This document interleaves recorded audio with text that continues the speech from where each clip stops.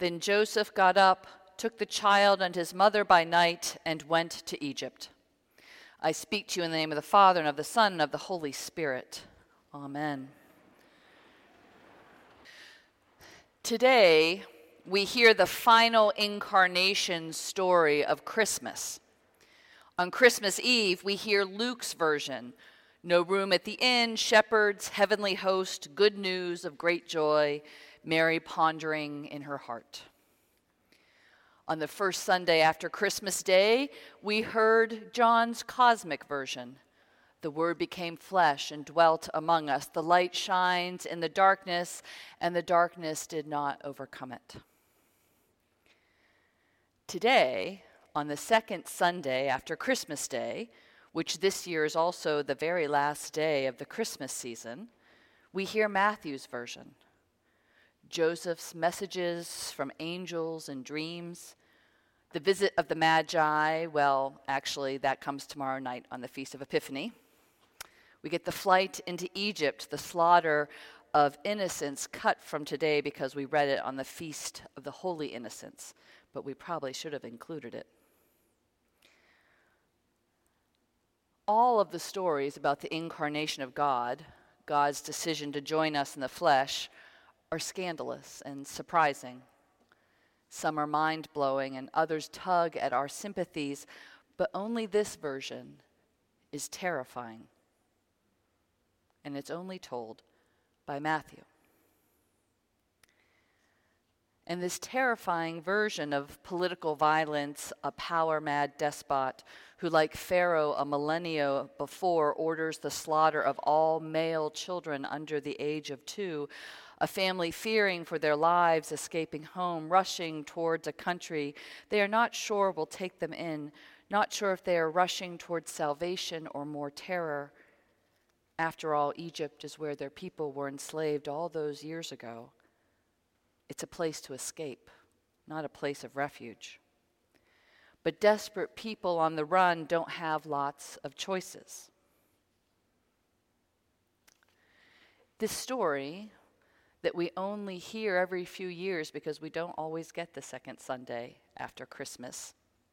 This story has inspired myths and stories throughout the ages, poems and paintings throughout history.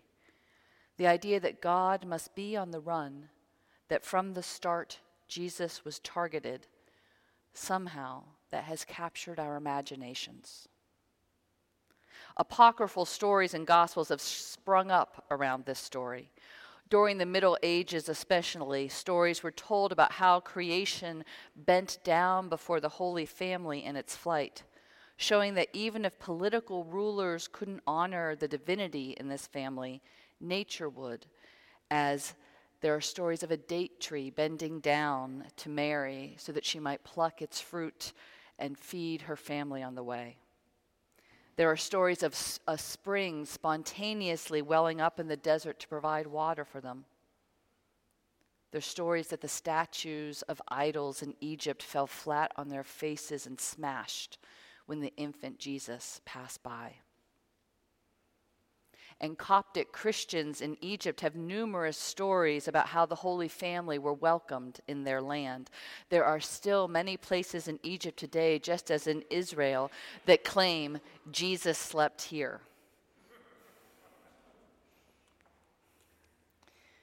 But my favorite theme among these lovely stories is the theme of rest during the flight into Egypt.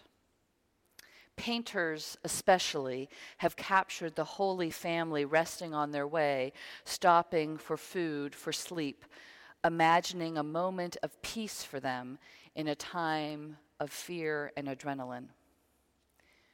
The biblical story is so stark, so violent, so grim, that our response over time has been to try to find ways to soften it a bit.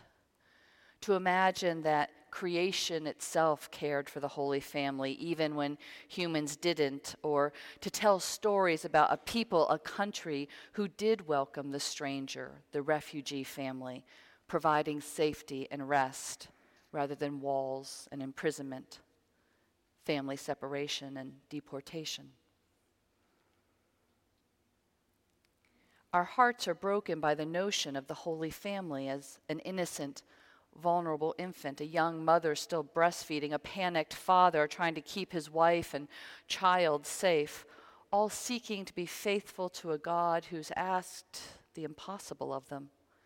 So no wonder that we try to imagine them having some rest, some peace on their way.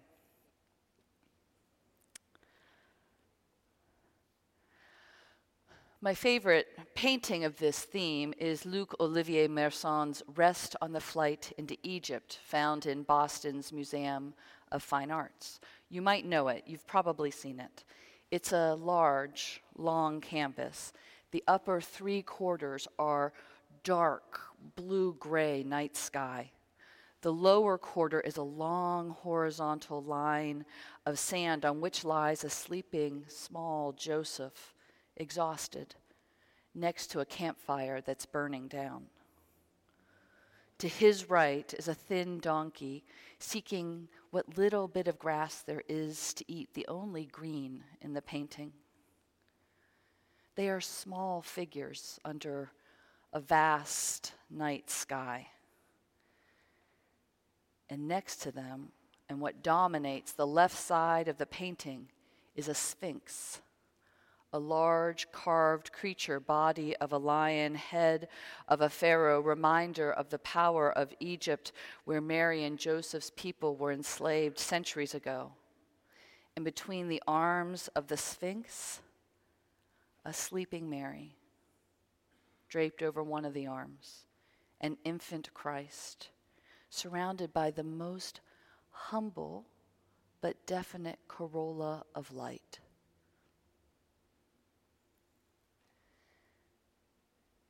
The painting is both beautiful and true because it captures the truth that the oppressive world looms over us. The threats of the past are still with us. The violence of Pharaoh being revisited through the violence of Herod.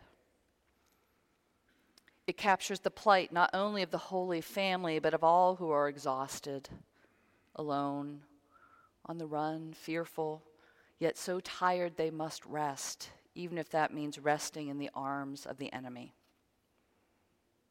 It captures the truth of that world, of our world now, no place for people in trouble, refugees seeking safety, seeking home, people in power who respond to fear with violence.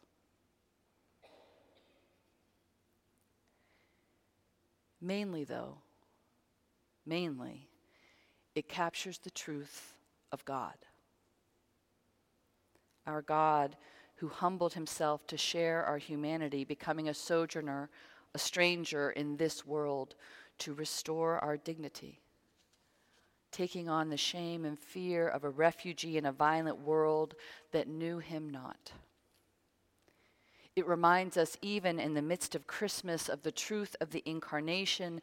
Jesus began life as he lived and ended it, beset by threat and violence, a man of sorrows, Son of Man with nowhere to lay his head.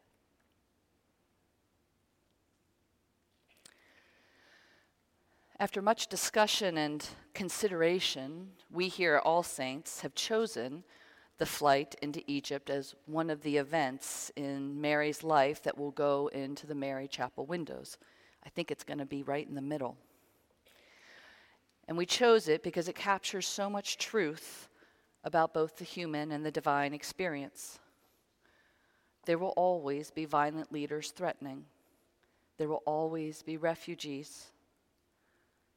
But most important, this is who our God is.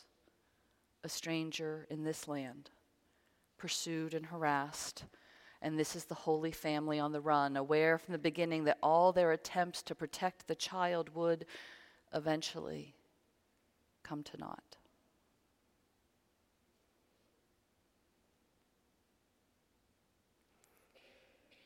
But